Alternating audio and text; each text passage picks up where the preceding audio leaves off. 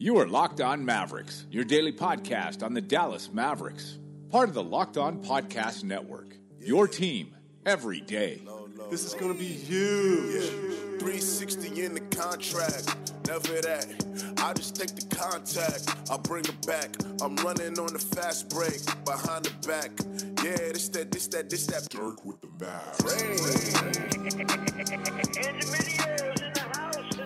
Welcome. You are locked on the Dallas Mavericks. This is Isaac Harris of Mavs.com, one of your co-hosts.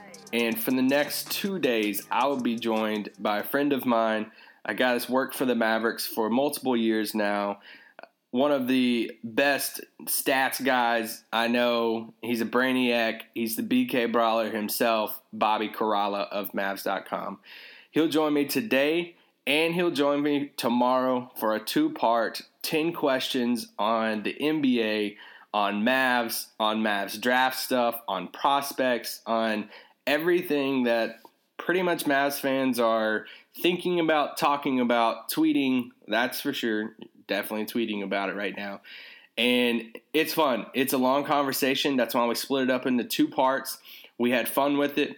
This first part is pretty much just the first 5 questions. And you see it's 40, 45 minutes. We talk about his tenure with the Mavs. He gives a couple of stories that's really cool, just insight, a funny one, and kind of behind-the-scenes look at a story about Dirk that just solidifies everything that you believe and think about Dirk Nowitzki, because he's the best, and you can't get over that.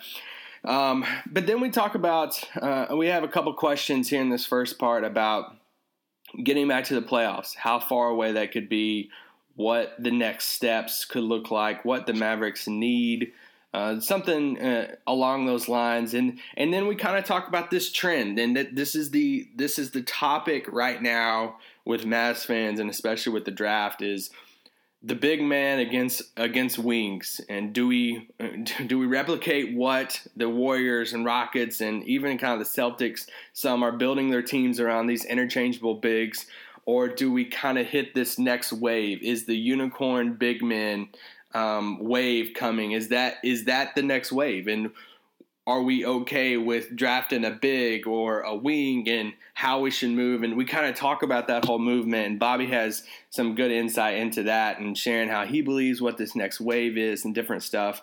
And then we kind of end the pod.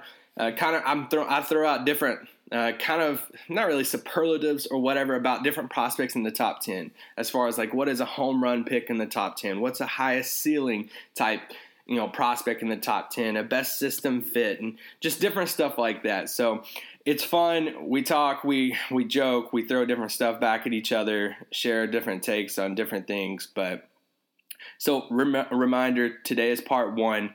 Part 2 drops tomorrow, to where we going kind of in a little bit more into prospects, different things like that, some second round guys, and does he expect the draft order to change on draft night, all the different stuff. That comes tomorrow on Friday. Right now is part 1, so sit back in your car, wherever you're at. If you're listening to it on this long weekend, enjoy Bobby and I talking about the draft, Mavs, NBA, anything you want to talk about with the Mavericks right now. Enjoy. The BK Brawler. Do you have any other nicknames? You mean, do I have a nickname? Because that is not a sanctioned nickname. You have to have some type of nickname. Has anybody ever called you Bob? Yeah, my family, my friends. Oh gosh, some of my friends. Yeah. You can't go by Bob. Yeah, but my mom. Well, both my parents are from Michigan. My mom calls me Bob, but she's got a real thick Midwestern accent, so it's more like Bab. Oh. Yeah. Bab. So. Bab. Yeah, but don't call me Bab. Definitely don't call me Bab. Yeah, in the NBA world, it's pretty much, especially like players and coaches, if your name is more than one syllable, then they just shorten it to say your first and your last initials. So I'm just BK. Just BK. Yeah. We can't repeat what McMahon calls you, right? What rating does this podcast have? Sometimes he calls me Bobby. But for the most part, I don't think I've ever heard him call you Bobby. Yeah, usually it's just bleep or bleep bleep. Yeah. It just depends on his mood, I guess. Thanks, Tim. All right, so today we are going to do 10 questions with Bobby Karalla of Mavs.com. And a couple questions about his start with the Mavs, a couple questions about like him personally, and then we're going to get into some draft stuff, some prospect stuff, and just his general thoughts on like NBA, kind of where we're going, maybe some Mavs-centric stuff. We got to work around some parameters.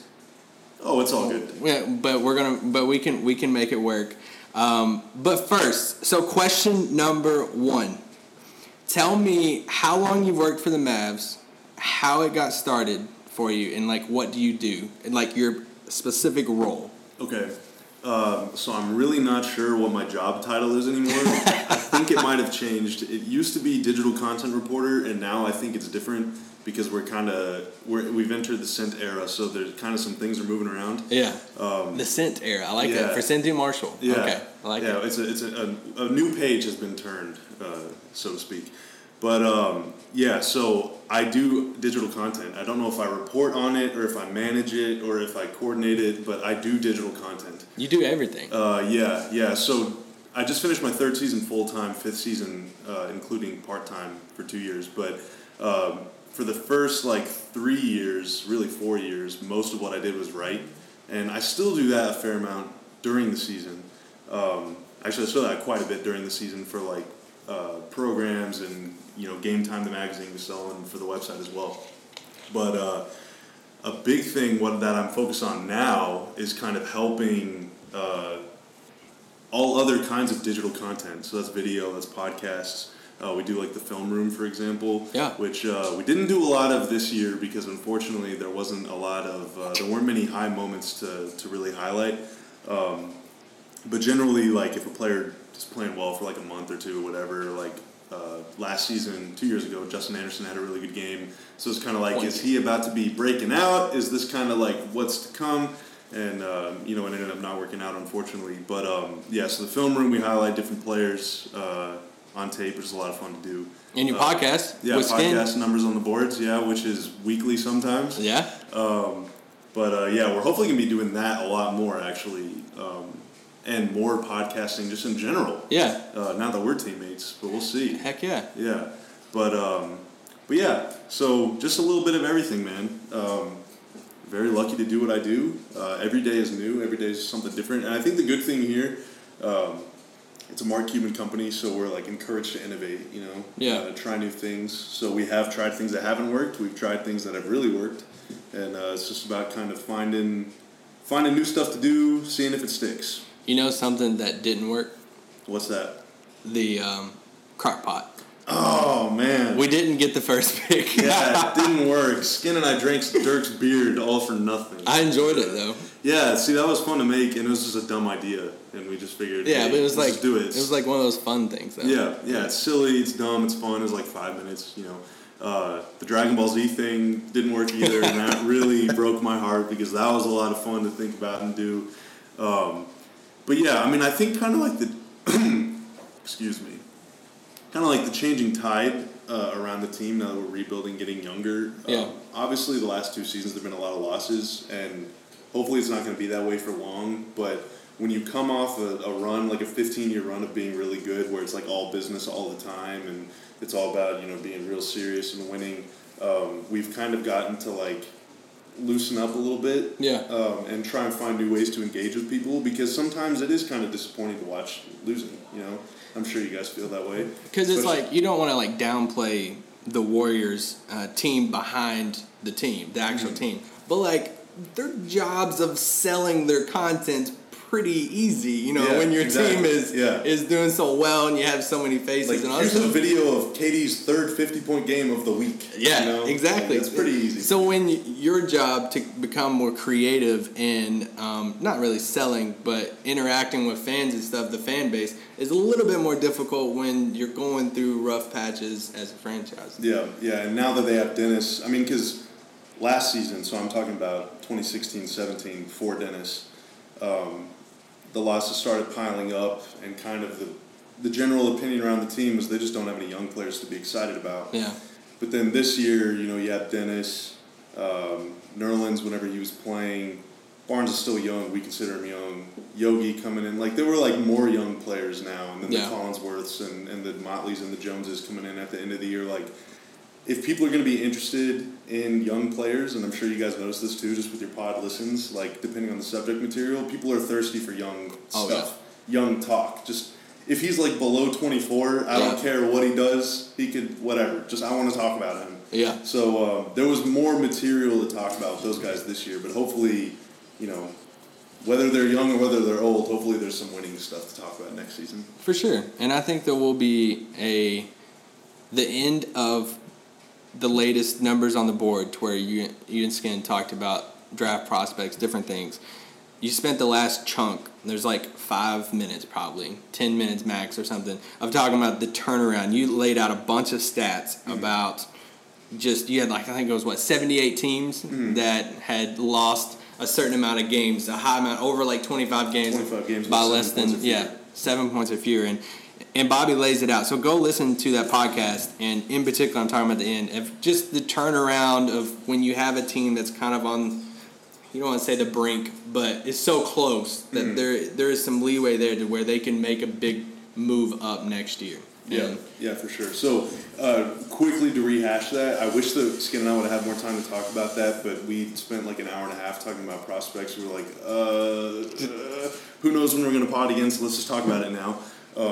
But 78 teams before this past season had lost 25 games or more by 7 points or less.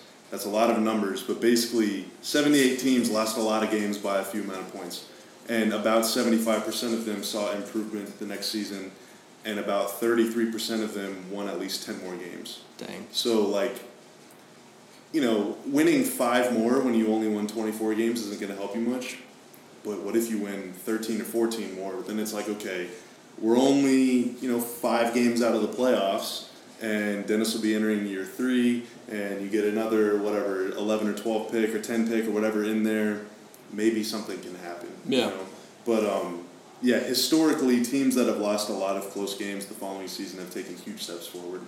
Yeah. We'll see if it can happen again. Who knows? And not a lot of them, you pointed this out in that podcast, but not a lot of them make drastic changes to the roster outside of that Celtics team with KG and that trade and all that stuff. Yep. But, like, a lot of them brought back a lot of the same crew. They just improved in different areas. Some guys took steps in their career, and it resulted in 5, 10, 15 more wins. Yeah, and 2 recent examples of that actually is Minnesota, which last season, I keep saying last season because this season isn't over, but I mean 2016-17.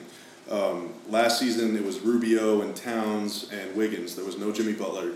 And I think Bielitsa was still playing a lot of minutes for them. Gorgie Jang was still playing a lot of minutes. In fact, Towns and Jang played a lot together, I think, that year. It's like it was kind of a different team, but they lost a ton of close games. They were like, kind of the 2014 Mavs lost like 12 games whenever they had double-digit fourth-quarter lead. Yeah. This Wolves team last year was that same exact thing. They just lost so many close games that they should have won. Ended up, I think, 20 games under 500. And then they did kind of make a major change. They got Jimmy Butler, and Rubio went out. So they basically swap straight up, and they ended up winning almost 50 in the playoffs. Don't you discredit Jeff Teague. Oh, yeah, no. Jeff Teague is nice, but Jimmy Butler's a little better, I think. A little bit better. And then the other example is Boston. Yeah. So 2014, they won like 32 games or something. They were not very good. And they ended up getting Marcus Smart. Yeah. I think they finished 6th worst in the NBA that year. They draft Marcus Smart. I think that's all they did. In fact, I want to say they maybe traded for Isaiah Thomas at the trade deadline that year. That was whenever Phoenix sent out Dragic, they sent out Thomas. Like that 3-way or whatever. Yeah, and so they got Isaiah, but at the time he was just 6-man. And, of course, they got Crowder. They traded away Rondo during that season to the Mavs. But anyway, they ended up going from like 32 wins to, I think, 40 or 41, and they made the playoffs. And then the following season they got a little better, and the following season they went to the conference finals. Yeah. So, and this year they're in the conference finals again. Yeah. So that's a very linear path, and they also had the help of a couple top 5 picks, but that they otherwise wouldn't have had. Yeah. But, yeah, I mean, generally, if you lose a lot of close games, you're not going to lose as many the next year. It's just very hard to do that. Yeah, and I'm more of an optimist when it comes to a lot of these things, and there's a lot of Mavs fans that's like, we're so far away. We don't have very much. Like, this is going to be going on for such a long time. I like to hear and see stats like that it's not inconceivable that we're fighting for a playoff spot next year. And there has to be, obviously, some moves that happen this summer. Yeah, and a lot depends on what other teams do, too. Yeah, right? exactly. I mean, like the Lakers, for example, they won, 37 or 38? it sounds like someone is like moving furniture. I don't know what's going on the there roof or something. But what if they go out and make a couple huge moves? Then all of a sudden, that's another team that you got to leap up. Yeah. But yeah, I mean, I'm generally an optimist too. And whenever you're at or very near the bottom, there's only one way to go. Yeah. So sooner or later, you're gonna get better. Everyone gets better over time. There are some exceptions, but even the Wolves, man, they missed the playoffs for 20 years, and now all of a sudden it looks like they're going to be there for the next decade. Yeah. So, who knows, man? All right, question 2. There's a lot of stuff we could just stay on that one question. Yeah, for sure. Moving on, question 2. You travel with the team a lot. You're around the team a lot.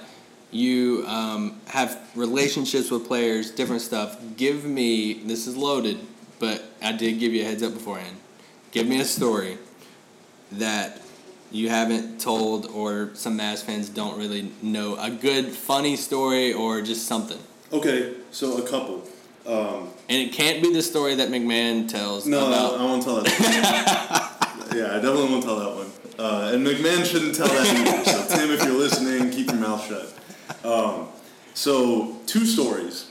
You get to see, like, traveling with the team, and I guess, I mean, you see this too, just being around the team, even at home, but whenever you're really close to these guys, like, yes, they're very serious about winning and they're very, very serious about basketball, but they're also young, wildly rich, wildly successful, famous, and they're, like, they live on a plane during the season. So, like, everyone is a little relaxed, you know? They all enjoy themselves. They enjoy the finer things in life. Did Nerlens enjoy it? No, just kidding. Just keep on going. I'm sure he enjoyed it too, man. But in the NBA, you spend a lot of time on buses. So you bus at 7 in the morning, you bus at 2 in the morning, you bus at 3 in the afternoon, you take a plane, then you get on a bus, you go to a hotel, you bus to the game, you bus back, you bus to shoot around. Like, you spend a lot of time on buses.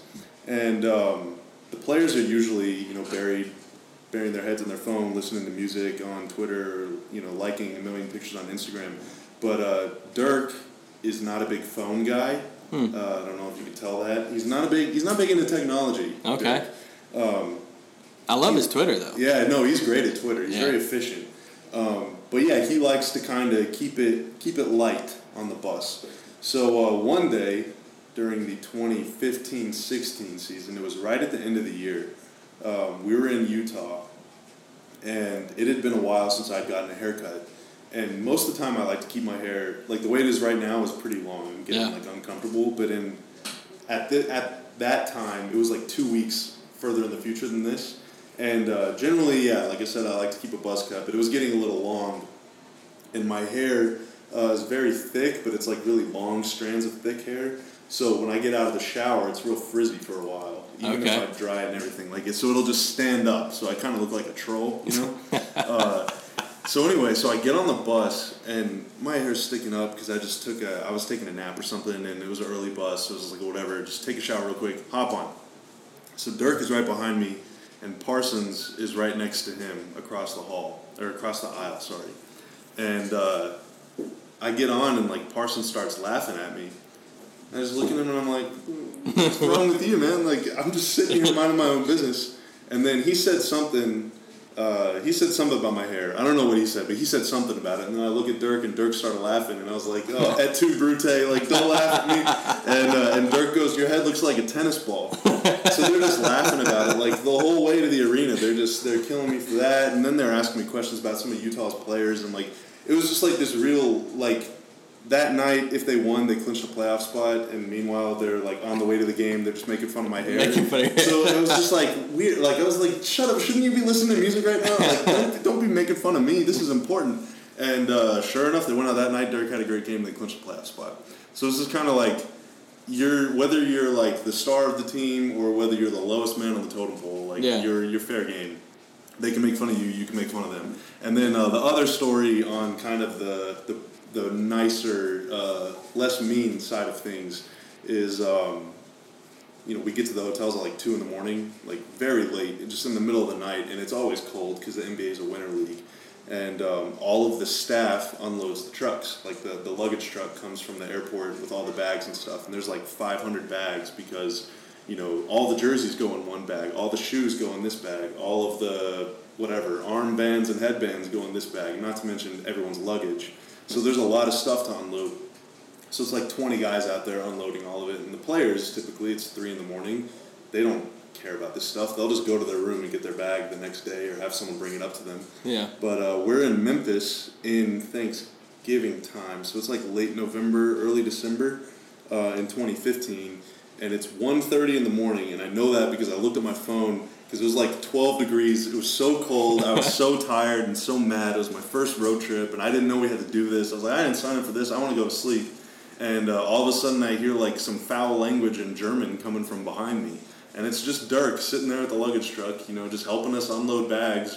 So he's with you guys, all the staff, unloading the bags. At 1:30 in the morning, just probably cussing everybody out, but just, joking around, laughing, smiling. Everyone else is in their rooms, but Dirk is here getting his bag at 1 in the morning. So see, that's the stories I love. Yeah, it's pretty cool. And I mean, just because you don't get your bag doesn't make you a bad guy. Yeah. But it's pretty cool that this guy's... I mean, he didn't have to do it at all. If there's one player that didn't have to do it. Yeah, someone will bring you your bag and you can go upstairs and sit down and get some rest and stuff. But yeah, he was down there getting his bag. That's pretty cool, man. Yeah. Dirk stories never get old. Yeah, he is a good dude. He's a very good dude. Everything you hear about him is true. Yeah. Everything. And that's why, I've only been around the team a couple years, and when people outside of the Mavs or sports, a family member, whoever it is, just a friend, they're like, who's your favorite Maverick? Who's the coolest Maverick? Whatever. I'm like, man, I don't want to be cliche about it, but, Dirk's pretty cool. He's, the most, laid back, down to earth, no matter who you are, he's going to be cool with you. And it's like whenever you say that The Godfather is the best movie ever, which is true, but, people will be like, okay, whatever, movie X is better. Yeah. No, it's really not. The Godfather is really good. Dirk is really funny. Deal with it. Dirk is great. There's no arguing. Yeah, Dirk is the Godfather. Just admit it. Yeah. All right, let's take a quick break and hear from a sponsor. Okay, so now let's focus on Mav stuff. We are, I'd say, a couple years, kind of down years, if you want to say, in a row. We kind of alluded to playoffs, whether it's next year, year after that, hopefully in the next 2 or 3 years. What do you think the Mavericks need the most to take that next step? Well, better puck luck, like we were talking about earlier in close games. That will help for sure. But that's not just a matter of making shots and then missing. I mean, you do have to get better at closing out games. So, Dennis, for example, learning to control a game down the finish line. I know that's a real cliche,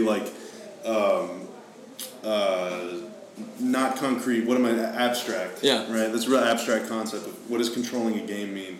But it means you go back. This time of year is always fun because every day is the anniversary of a Mavs playoff win. You know? So you go back and you watch Jason Kidd just shared that clip the other day from Game 4, I think, in OKC, and that's a really good example. Kidd brings the ball down the floor, is not in a hurry at all, knows exactly where Dirk wants the ball, gives it to him, and gets out of the way. And the Mavs right now, they don't really have that go-to guy. In fact, Dennis is kind of their go-to guy because he's really the creator, him and Barnes, I guess. But as the point guard, your job is you have a lot of jobs, but your main job is to make sure that every time down the floor your team gets a good shot. Yeah. And it's pretty easy to do for 42 minutes, but the last 6 minutes of a game is always really hard. So that's where, as a rookie, he picked up a lot of experience last year doing it over and over again. And there were some hiccups. There were some mistakes. I think it was that Charlotte game, right at the end of the year. They were down 1 or 2. They kind of made a comeback, and then Dennis is bringing the ball up the floor, tried to, I think, go between the legs or cross over and just kind of dribbled it off his foot. Stuff like that is going to happen, and they ended up losing that game. But then you're going to have games like the one in OKC on New Year's Eve where he just torched Westbrook down the stretch. Yeah. He had 10 points in that quarter. And he had a couple other really nice games too late, like that Washington game early in the year. So if your point guard can help you get good shots, you're going to win close games. Yes. You're going to be more likely to win close games. So that's one thing. Otherwise, their bench is really good, but their starting lineup just is not as good. Yeah. All the plus-minus splits are interesting. Last year, they had one of the best lineups in the league. That random lineup. Unit. Yeah. And then their starting lineup was one of the worst lineups in the league. Yeah. So, but you look at it and you say, well, wait a minute. No disrespect to Doug McDermott, but Barnes is more polished in many ways. Dirk is in both groups. Nerlens was starting for a little while, but then Dwight Powell was starting. Well, wait a minute, Dwight Powell's the best role man. Nerlens is coming off the bench. Why are they... well, what about JJ? Well, Dennis is younger and more explosive than JJ, but, like, their starters are probably better players than their bench players, but a lot of other starting lineups in the NBA are better. Yeah. You know what I mean? So, like, whenever you're consistently playing against starters, if you're getting outplayed, that means you need better starters. And they hope to acquire a guy in the draft that can become a starter in time. Maybe not this year, but maybe in the future. Donnie's put heavy expectations on that, already dropping that big three reference multiple times. For sure, yeah. And, I mean, like, so that's a good example, actually. That 03 Mavs team, Dirk, Finley, and Nash each averaged like 40 minutes a game. Nick Van Exel came off the bench, but otherwise they did not have a lot of depth on that team. They were able to win 60 games just because their starting lineup was so freaking good. Yeah. Like the Warriors, the first title they won, their bench was insane. This year, their bench is like kind of a weakness. It's almost. like whoever has a good game. Yeah, but that first year they won, they had Livingston, they had Leandro Barbosa. At the time, Iguodala was still coming off the bench. They had a couple other guys too. I don't even remember, but they had a really good bench. Yeah. Right, the first year they won the title. So the Mavs have a really good bench right now. So it's can the starters that they do have, namely Dennis and Barnes, keep improving naturally? Can Powell keep getting better if he's even going to be the starter or not? And otherwise, it's can you develop a couple of these draft picks? Can you maybe make a move, free agency, trade, whatever? Yeah. But yeah, I mean, we've seen it time and time again. If you don't have that top level guy, then you're probably not going to make the playoffs. Even if you do, you might not make the playoffs. Yeah. But if you don't have like a bona fide fringe all-star at least as your best player, then it's going to be tough to win 42 games. It's too many teams are too good, especially in the West. Too many good players. Yeah. And that's why, like, I hate saying it was a waste, but, like, it's almost like our bench unit this year, like, it was wasted because it was such a good bench unit. Like, So if this bench unit would, I think some of these playoff teams would die for that bench unit. Mm. And it's like, man, like, this would be an awesome bench unit for a contending team. Yeah. And it's like, I hate that it went to waste, on a year like this past year. Mm. But hopefully we can bring that back and run that bench unit again. And Yeah. Well, that's part of what, whenever the Mavs traded Devin Harris to Denver, it's like, man, Denver got themselves a really dang good player. Yeah. And then if you're around the team, if you're a Mavs fan, if you're like really invested in Mavs basketball, you understand how good Harris is. But if you're just kind of if you live in Philadelphia or if you live in Detroit or whatever, you don't really watch a lot of Mavs basketball. Yeah. You see this guy, well, he plays 12 minutes a game, he averages 4 points and 2 assists. How is he that good?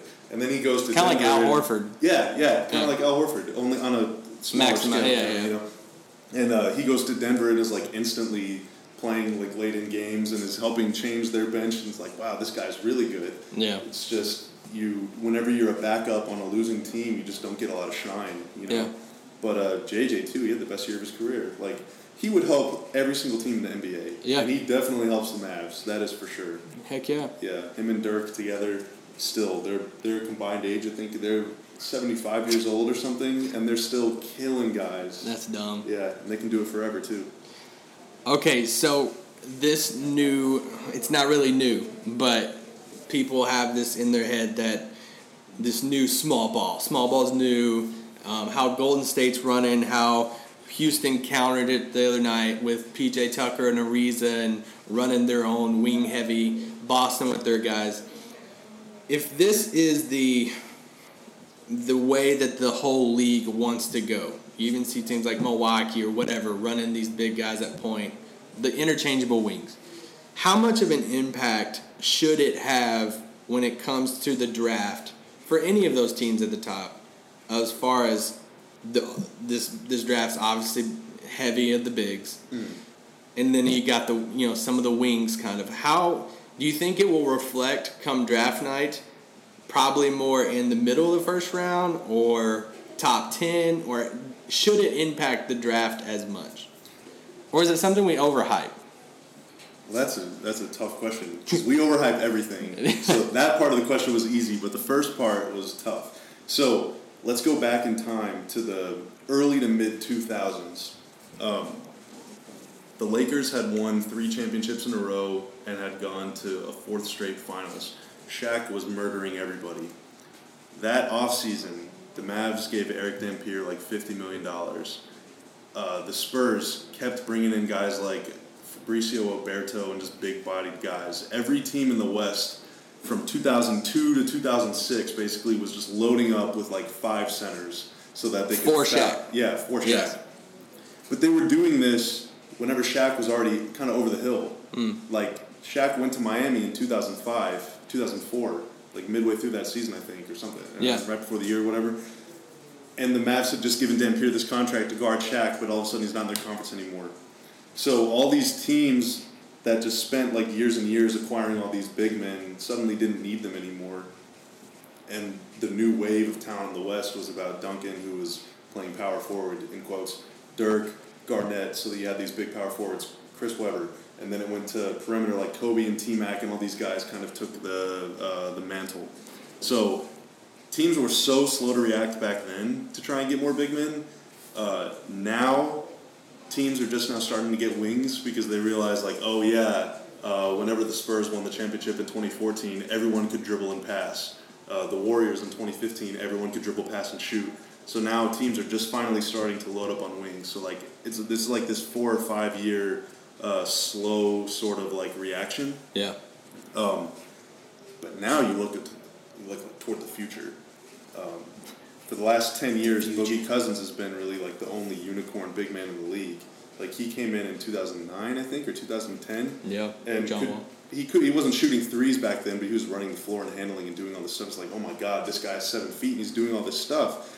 And now in the last 4 or 5 years, Towns, Porzingis, Giannis is 7 feet and he's handling the ball. All these like super tall, Jokic, these super big guys are just killing it. So I feel like as the league continues to load up on wings, in 5 years, whenever Jokic and Towns are, battling it off, I'm assuming in 5 years the Warriors will still be winning 70 games, but they'll be battling it off with those guys. Anthony Davis, all these big guys will be killing everybody, and then the league will finally be like, okay, yeah, it's time to get big again. Yeah. So I think that. So you think that's the wave that's coming? Big guys are going to come back. It's going to cycle back through. Yeah, big guys are coming back. Just like we say, disco's coming back. Big guys are coming back, man. And, I mean, they kind of already are. You can't really say that they are, I guess, because Towns' team finished 8th, Jokic's team finished 9th. Yeah. But, like, unicorn big men are the thing right now. Or that's the thing that everybody wants. And in 5 years, if you don't have one, you're going to be really sad that you didn't get one, because by then something else will be happening, So you're going to want to get whatever. Maybe you want to get a big point guard or something. I don't know what the next thing is after that. But so what I'm saying right now is, if you draft a wing, you're kind of, I guess to paraphrase Mark Cuban, you're zagging while everyone else is zagging. You're doing everything. You're doing the same thing that everyone else is. Yeah. So everyone is loading up on wings. You want Jaylen Brown, Jason Tatum. You want Giannis. LeBron obviously is incredible. Like, wings are in vogue.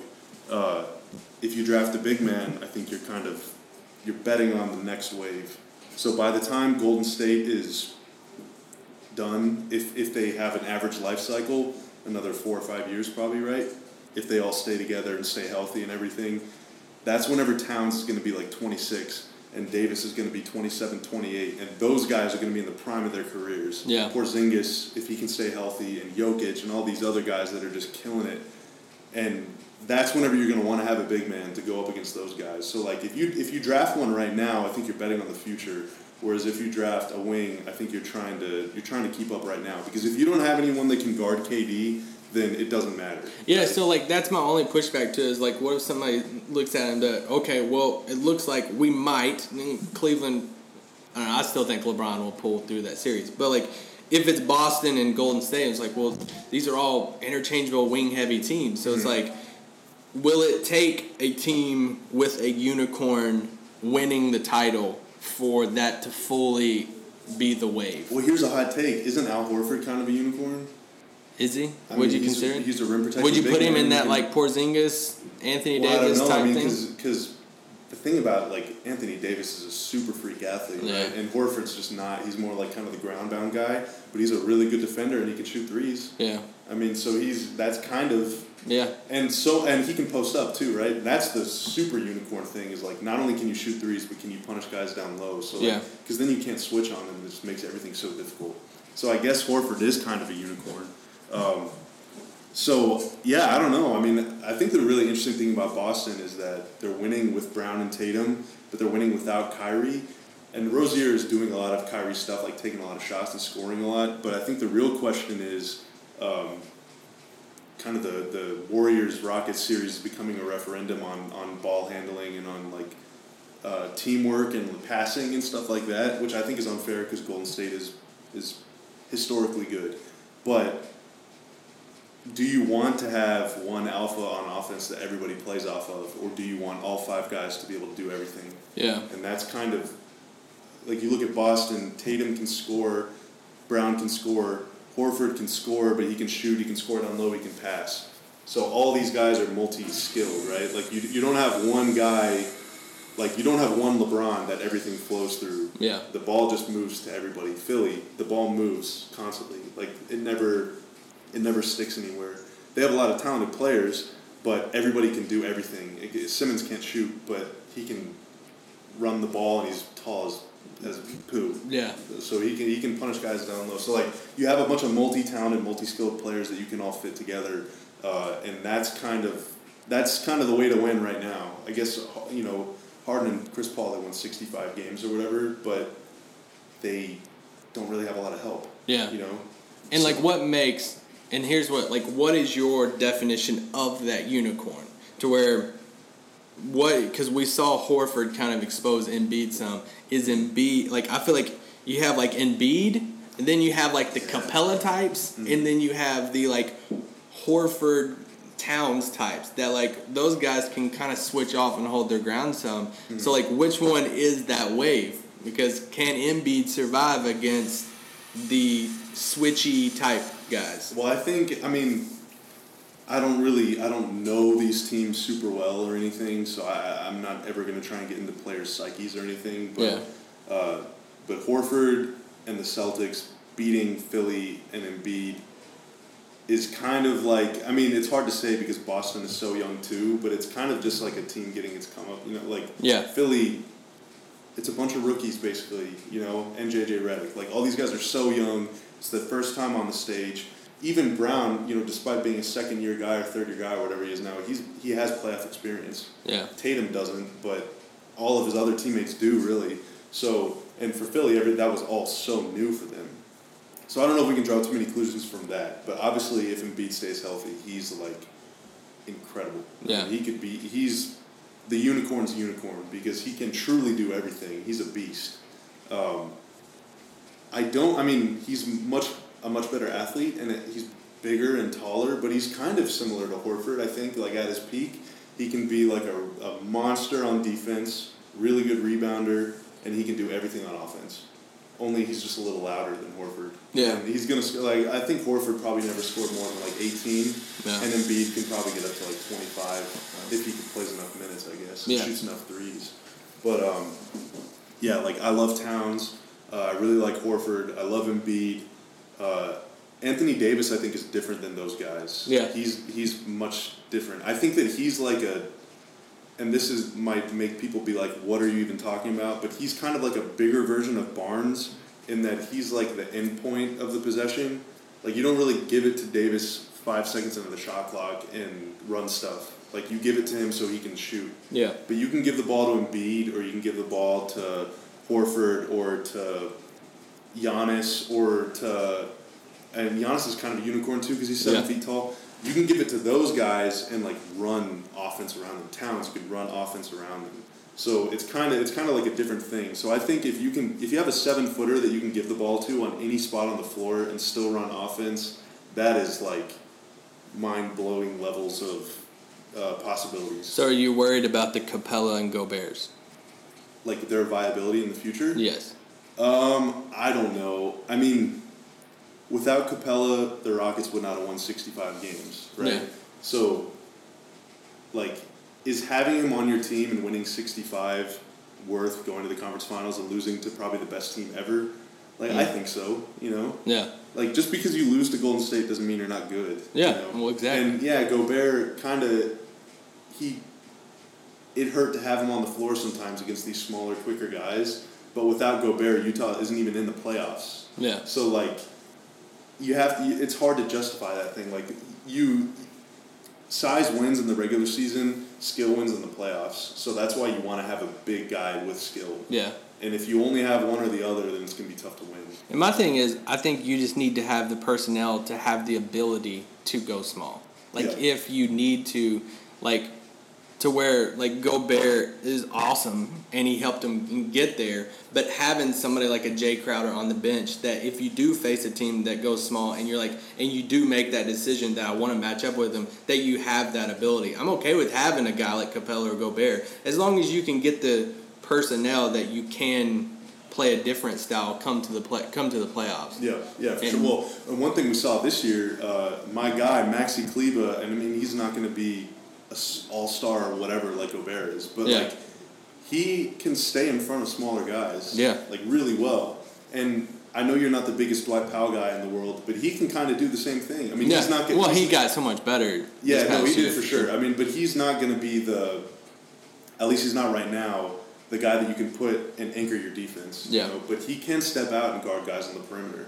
So if you have the Klebers and the Powells, you don't have to have the all-NBA level guy, as long as you have centers who, like you said, can move their feet a little bit. True. So that they can be a center on offense, but they can be kind of a forward on defense. Yeah. You know, because if Golden State puts KD at 5, what are you going to do? How are you going to stop that? Yeah. Like, forget about Draymond. They could go KD at 5 and still field like a title-winning lineup. It's insane to think about. But there's so much quickness that unless your big can do everything, then it's going to be hard to keep him on the floor. But without him, you're not even there to begin with. Yeah. So, yeah.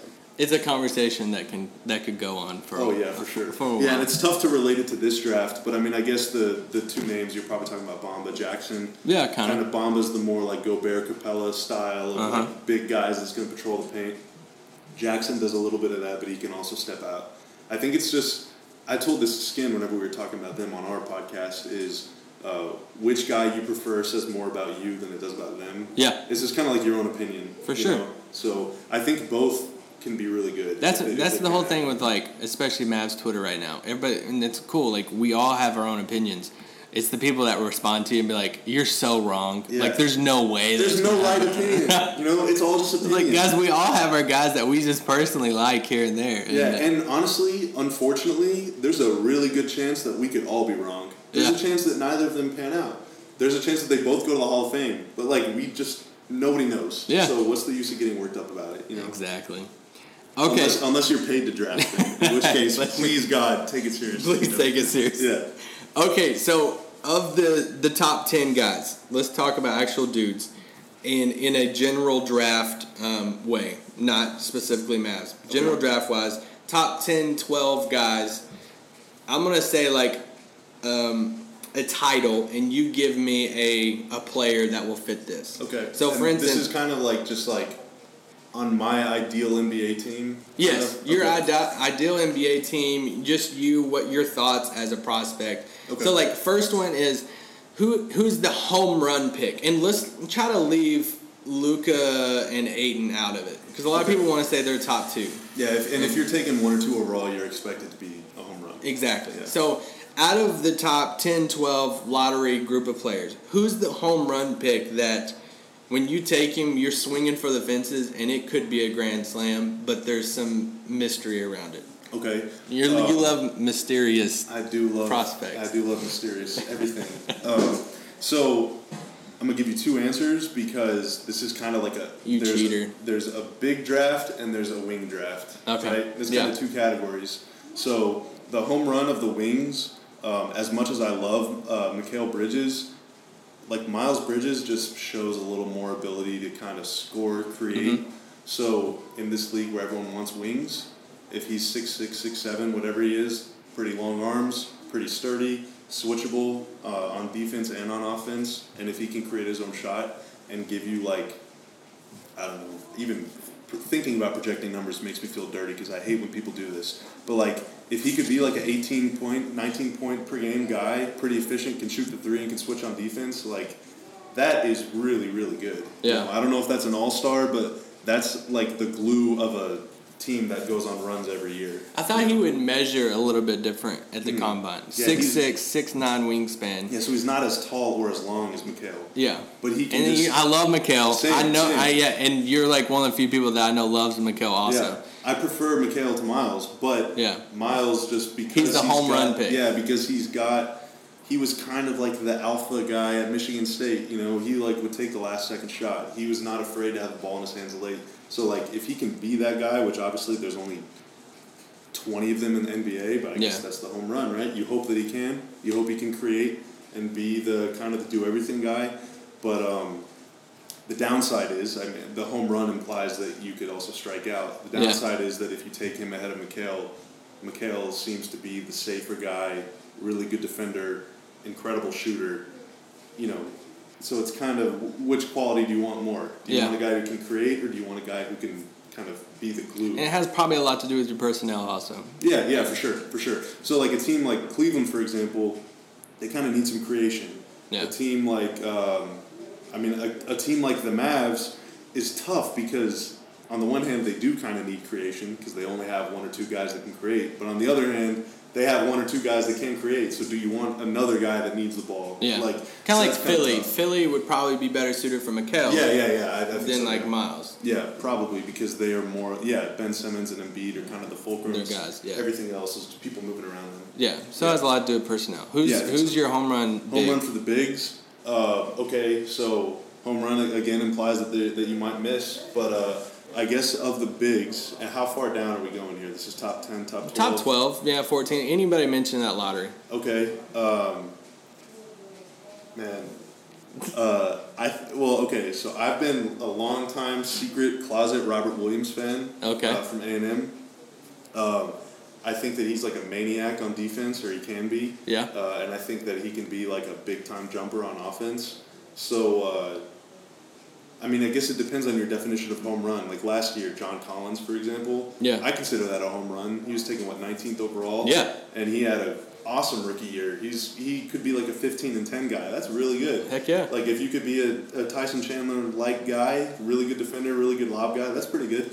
And then also, if we're talking at the very top of the draft, probably, I guess Bamba, just because he's so big, so long. Yeah. And if he can shoot threes really the way that the workout videos seem to indicate. Yeah. Which don't look into workout videos either. That's silly. But if he can shoot threes like that, and if he can become that anchor, then that could be really good. But that goes back to the Gobert thing.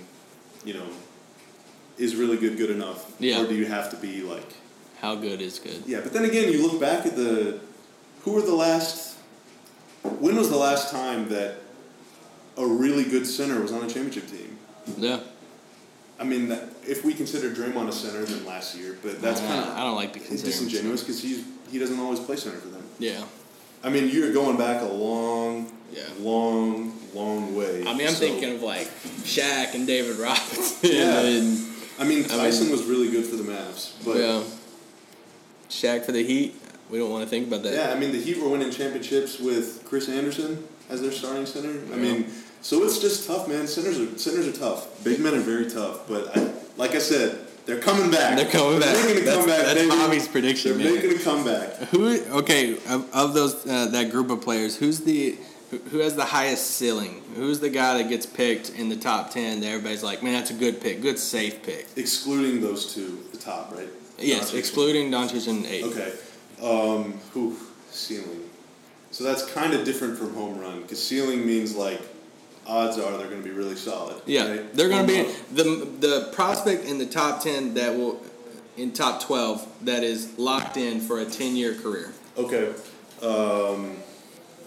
Probably our guy from Villanova, man, Mikal Bridges. Okay. I think just because he does a lot of things really well. Does it mean he's going to be an all-star? Yeah. Doesn't mean he's ever going to even average double-digit points. But, can he be P.J. Tucker?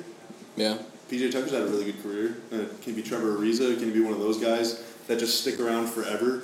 I mean, he can shoot better than Aminu, and he can defend maybe just as well. I mean, we haven't seen it yet, but a better shooting Aminu, like, as a Mavs fan, you know exactly how good he was when he was making his three. I loved Aminu, man. Yeah. And guys like that find a way to stick around. So, I think Bridges for sure, just because he could, like, not only will he look good on the floor, but his numbers could look good too. Yeah. You know, like you'll look at his stats and say, "Wow, he's a 40% 3-point shooter. That's really good." That's if it pans out, of course. Yeah. But, I mean, he shot 43% in college. That's 43%. Yeah. So, I mean, yeah, that's my answer. Who is last one in this category? Who is the guy that needs the perfect system for him? The guy that might go to a different team and he might not excel very much, but if he hits, he needs a certain type of system for him the most. Okay. Whew. That is tough. So I'll give you mine while you think. Mine's Mo Bamba, because I think Bamba needs a role. Well, I can talk about Mavs Fit. I think he needs a role like he would have with Dallas. I think he needs a role like Capella has in Houston. I think if Bamba goes to a team like Atlanta or something to where he is maybe asked to post up or he's asked to be their like third leading scorer or something like that he might struggle a little bit more. So like I think Bamba needs a system to where there's some defined roles of like his strengths would be his defined role and not a ton would be asked for him. So I mean, I would even extend that honestly to every big man in the draft, even Ayton, just because when you're a 19-year-old big man, you're gonna do a lot of things that's gonna drive your coach nuts, and you're probably we don't know what that's about. No, not at all. Never happens here. And you're probably gonna be asked to be very limited. Ayton might be an exception just because he's already so polished, you know. Yeah. But all these other guys are probably gonna have very limited roles early in their careers. So, and the problem with big men, like we saw with Alex Len, like he kind of showed flashes this year, but is he gonna? What's he gonna do? He's a free agent now. Yeah. Julius Randle, he kind of had a breakout year this year. He had a breakout half season, but now he's a free agent. Like it takes you, and he's only 6'8" or something. But if you're 7 feet, you're trying to catch up with guards and wings in this league. It's gonna take you 4 years to figure it out, if not longer. And so your team better like the progress that they've seen, because once it comes time to pay you, if you're not worth $100 million or something, then it's going to be tough. You know?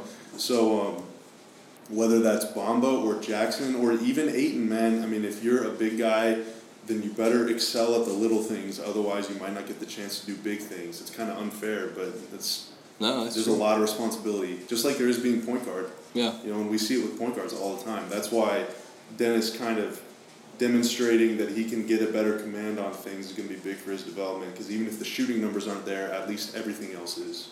Would Dennis be the first point guard taken in this draft?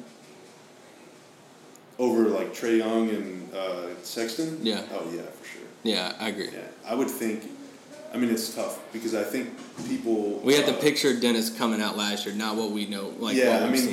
People weren't very fair on Dennis last year, I think, just because his team wasn't very good. Oh, God, I hated all that stuff. Which, man, if you watch 1 second of NC State basketball last year, you realize, like, it is not fair to and, like, all the stuff, like, his coach getting fired but sticking around, like, I hated all that stuff. Well, he played in a 2-post offense, and his posts weren't that good. So, like, you need him in space. But I think that Dennis would probably, definitely be in the top 5. Yeah. I don't know if he'd be thought of higher than, like, Doncic and Ayton just because they're... I think he would be, like, pegged to Atlanta right now in mock drafts. Given their team situation and kind of, probably. Like, something like that in top 5 pick. Yeah. And, you could make the argument he should have been last year, or would have if his team would have been better. Or you probably love the redrafts. Oh, yeah, the redrafts? Yeah. The redraft. Makes sense. Yeah, whatever. Makes sense.